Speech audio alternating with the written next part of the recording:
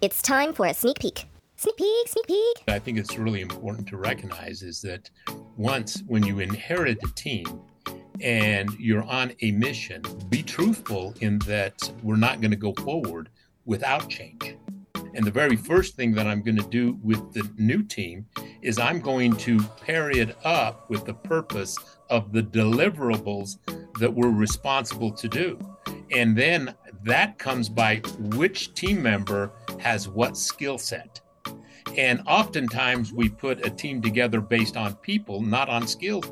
And if it's not based on skills and talent, you will not achieve your desired end result because you don't have the combined skills to do so. Remembering that no one person can achieve what they want alone. And now, on with the show. When you're feeling the pressure, take a moment to step back, pick up your marbles, and choose to lead with levity. Join us on the Lead with Levity podcast for fireside chats that will fill your bucket and help you get back to being the leader you were meant to be. Now here's your host, Dr. Heather Walker. Welcome to the Lead with Levity podcast. I'm your host, Dr. Heather Walker, and I have the pleasure of speaking to David Ibarra today. David is the author of Stop Drifting, Become the Switchmaster of Your Own Thought and Pivot to Positive. He's also a business leader and leadership consultant. He has run and managed several businesses. So I'm very, very excited to pick his brain today. And I hope that we all will be able to benefit from his experiences as well as the wisdom that he's going to share with us and words of advice. So David, welcome to the show. How are you today? Well, and thank you for having me on board today, Heather. Thank you. Thank you. Tell me a little bit about Utah. What's it like out there?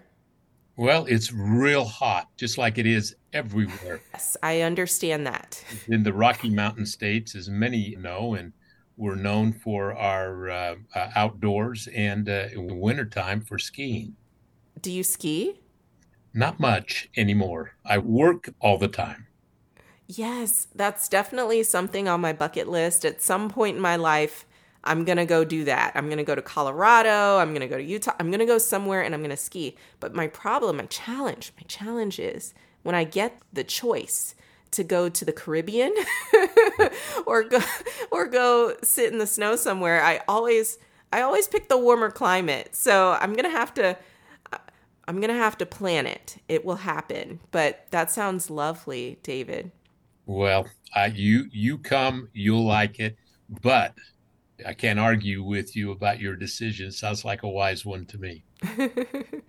So, because you have run several businesses and even started one, you were a franchise owner at the tender age of 28, which I think is incredibly impressive, especially when you consider at 28, I think a lot of people are still trying to figure out, okay, I got out of college, I've got my first job, maybe. I'm trying to figure things out in my life.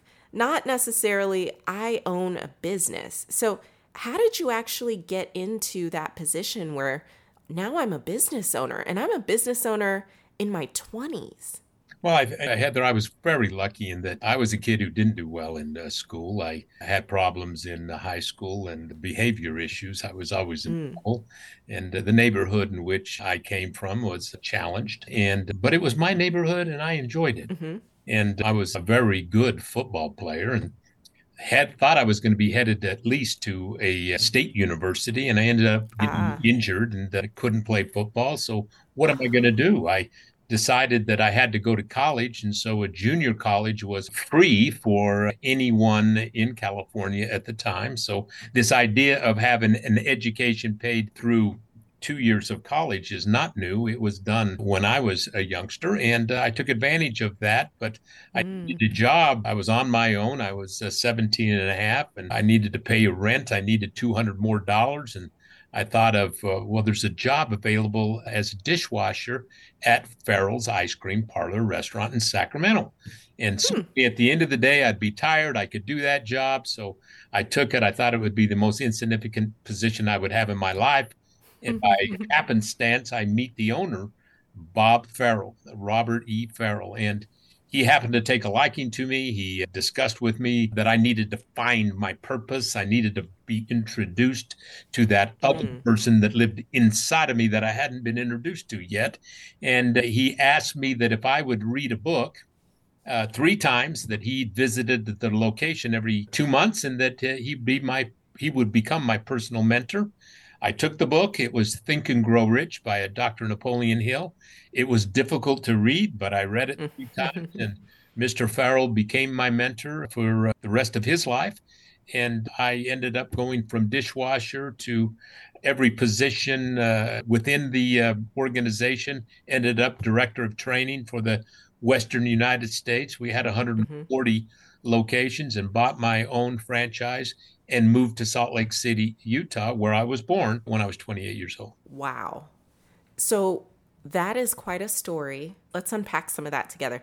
So what was it like? What did it feel like when Bob, this leader, came up to you and said, hey, there's this other person? You're like, wait, what? Another person? I thought I was me.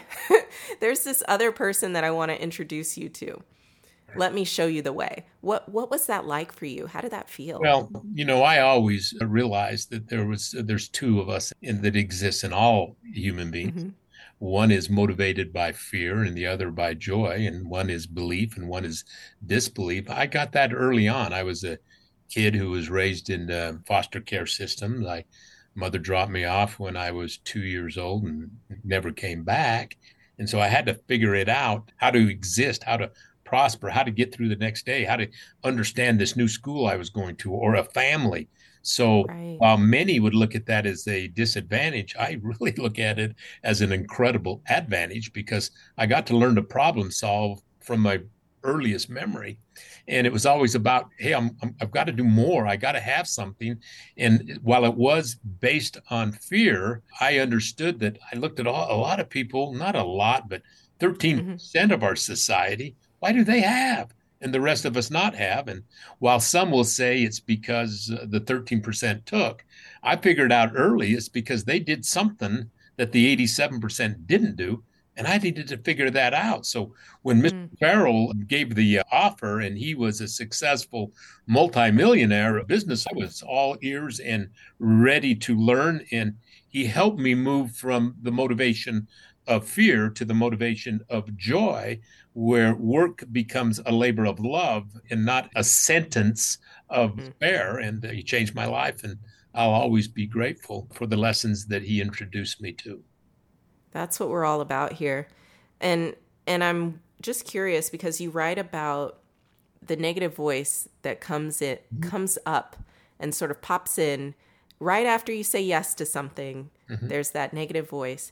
Did that happen with you at that time? Oh, sure. I had a reading disability as a youngster and couldn't understand why it was that sometimes I couldn't read. And it would happen for seconds and sometimes a minute, and then it would kick in. But there's this thing called you're dyslexic, and there's lots of different forms of it. And I suffered from that, and it used to scare me that I must not be very smart because sometimes I couldn't read. Well, fear, as soon as he left, the fear came in, hey, you don't read very well. I could hear the whisper. What are you thinking? Why did you tell him yes? And then immediately the fear came to me that if I don't do this, I might not get another chance. In the neighborhood I came from, most of us didn't have much. Most of us were in trouble, at least my friends, and I had a choice. And many felt that I was headed for a institution. It just wasn't a higher learning institution. So I was going to take this chance, and I took it. And I'm thankful that the other person inside of me won that conversation, and the positive won over negative, and I chose to proceed. I love that. And one thing that I truly believe is when we step into the knowledge of our potential and we really start to think about, who am I?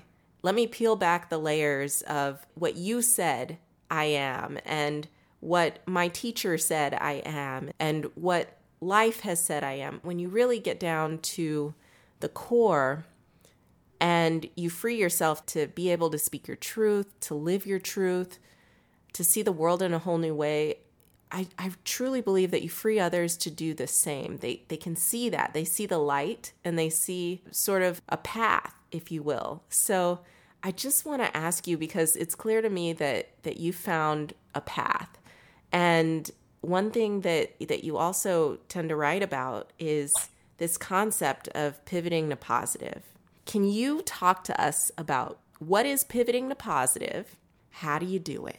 Well, first of all, is understanding the brain model. And I was introduced this by some of the works of Napoleon Hill, but also from a researcher and by the name of Jose Antonio Calzada out of Mexico. And understanding how the brain works, 80% being the subconscious, 15% the conscious, the talking like we're doing right now, but 5% the imagination, and that's where all of the action occurs. And we latch on to positive emotions or negative, fear or joy, and bring them into our subconscious. Subconscious has only one job to do, and that's to make it so whatever you think. So once I understood that, and that where I was, and it's not where I wanted to be, I got there by my own choices. Then it became simple, because positive occurs in the same fashion that negative occurs, seeding the subconscious. So I have spent my time in bringing that kind of thought into the practice that I have in leading the businesses that I own, and also in the speeches that I give, or the book that I'm writing, or the film that I'm doing, in that spreading that the first lesson in getting a positive life is understanding how the brain works, and positive and negative. And we're the only animal on earth that can control our thought. We are the masters, should we choose to be, of our own thought, and we can pivot to positive in a moment. Very, very true. And I think it can be very, very, it's almost, when you first hear this concept, it's like, how can that be true? Right? Am I driving this train, or is this train driving me? And it feels so much better to know that you are the conductor of your own train. Well, most are not driving their own train. And that's why the majority of our population don't have what they want, because they don't believe they can. And whatever you think and believe, you'll achieve.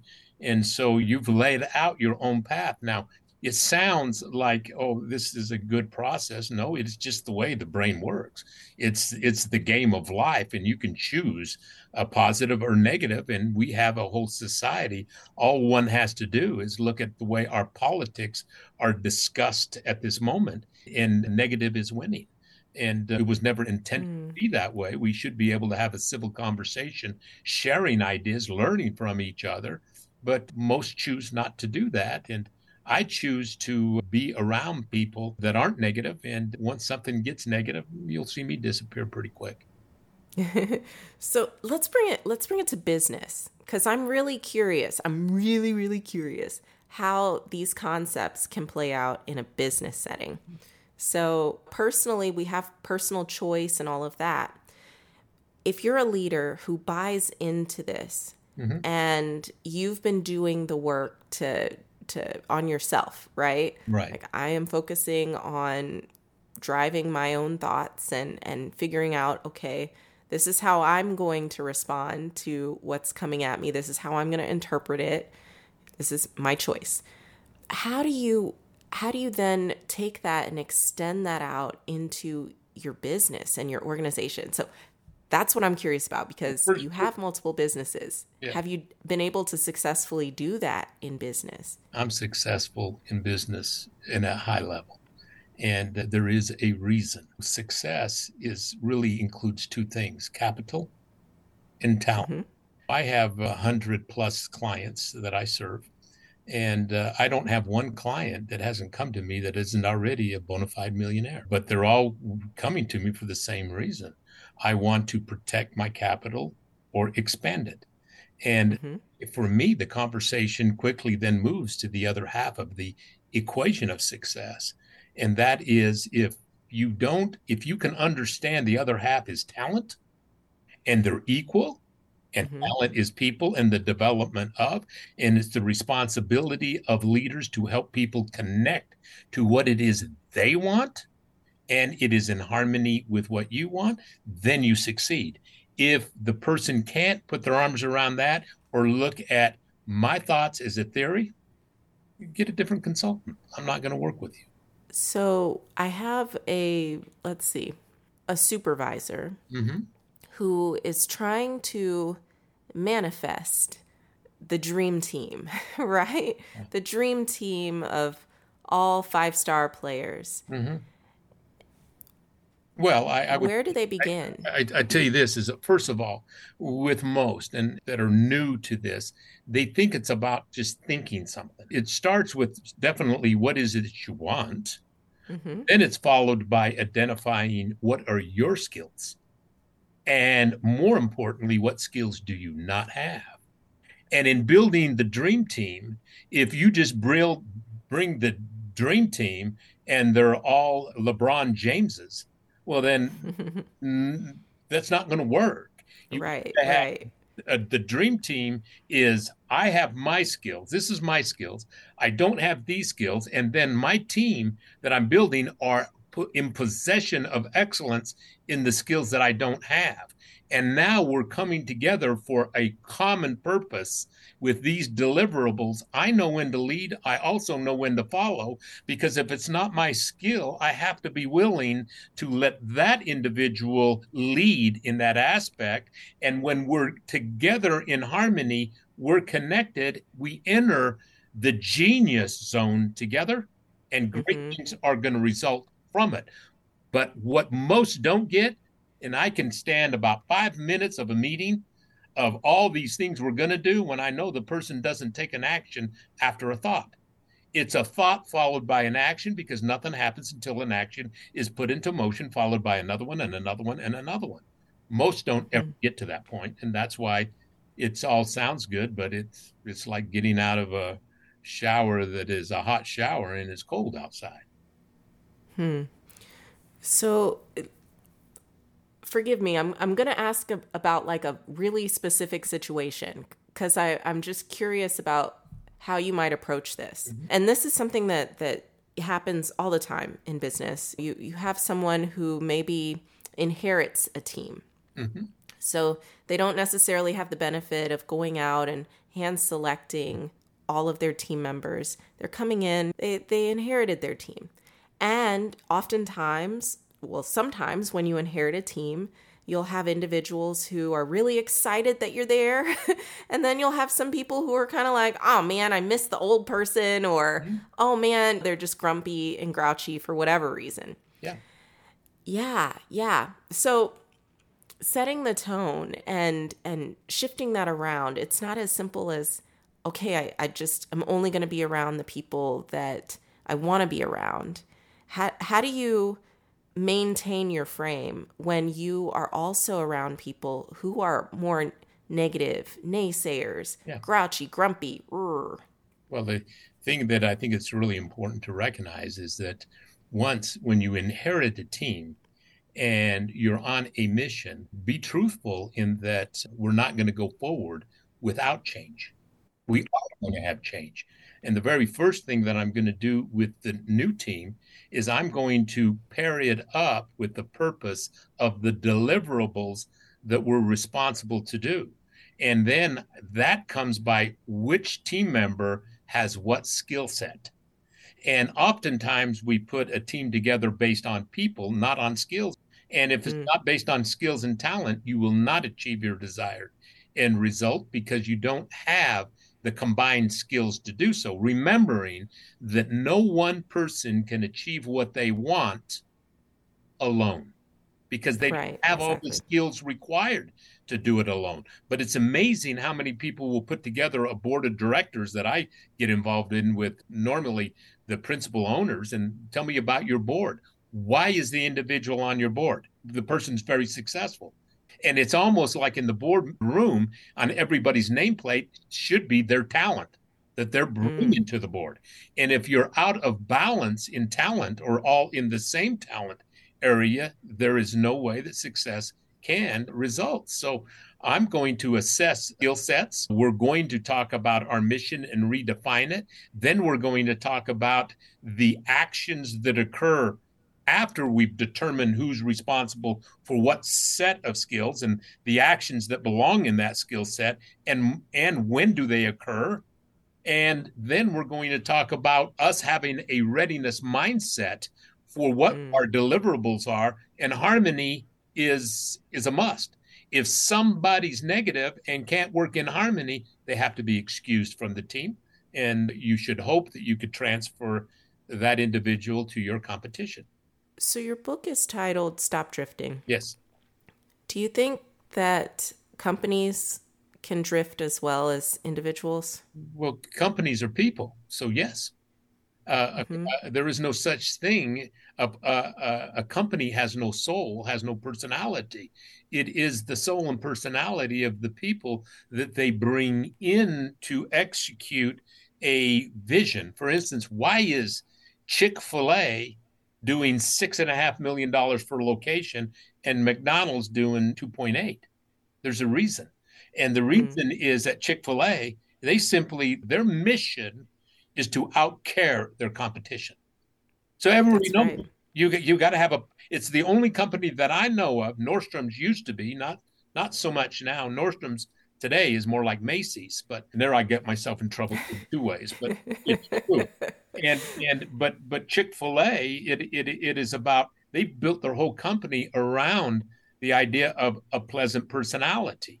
And if you look at the core principles of success, understand how to pivot to a positive and negative state of mind, the brain model, understand my purpose, gaining my skills and what skills I need to bring on, what faith-based actions am I going to have to execute to get, and then achieving a readiness level to execute those with meaning. When you do those 5 things, the end result is automatically what? A pleasant personality. You can't be anything but pleasant.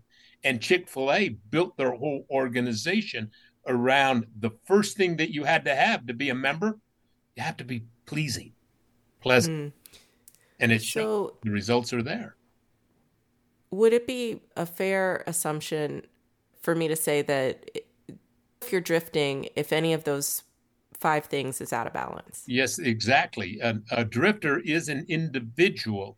There's only 3% of our population that are pure non-drifters, that have goals, objectives, a life purpose, followed by faith-based actions to execute them. The next 10 is partial non-drifters, which means they're partial drifters. They're going to get the benefit of non-drifting, but they're also going to pay the penalty of drifting.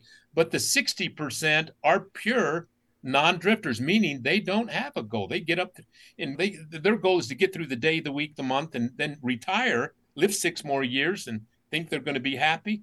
But 27% are negative drifters, destructive drifters, and they are going to rain on everybody's parade that they can.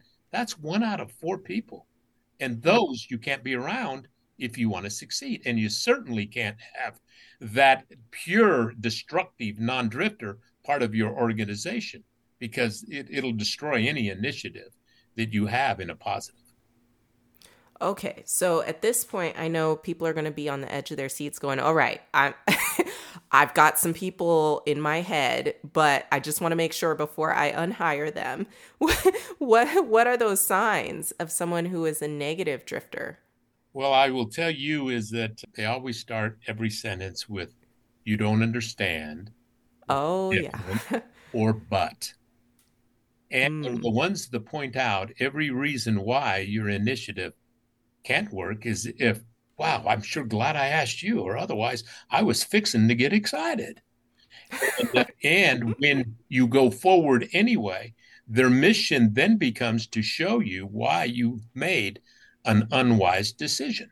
So if I'm going to fail, and I don't believe that I'm going to fail in anything, I'll have a defeat that I'll adjust and then succeed. But I'm not going to have somebody on the team that's purpose is to have us fail. Yeah, they're just dragging you down. I mean, their purpose is to have you fail. And they're the ones that talking about the government. The government is who? It's the people. The company are its people. Mm. But it's always someone. And their moms and dads, boy, I wish I didn't have a mom and dad. My mom and dad did.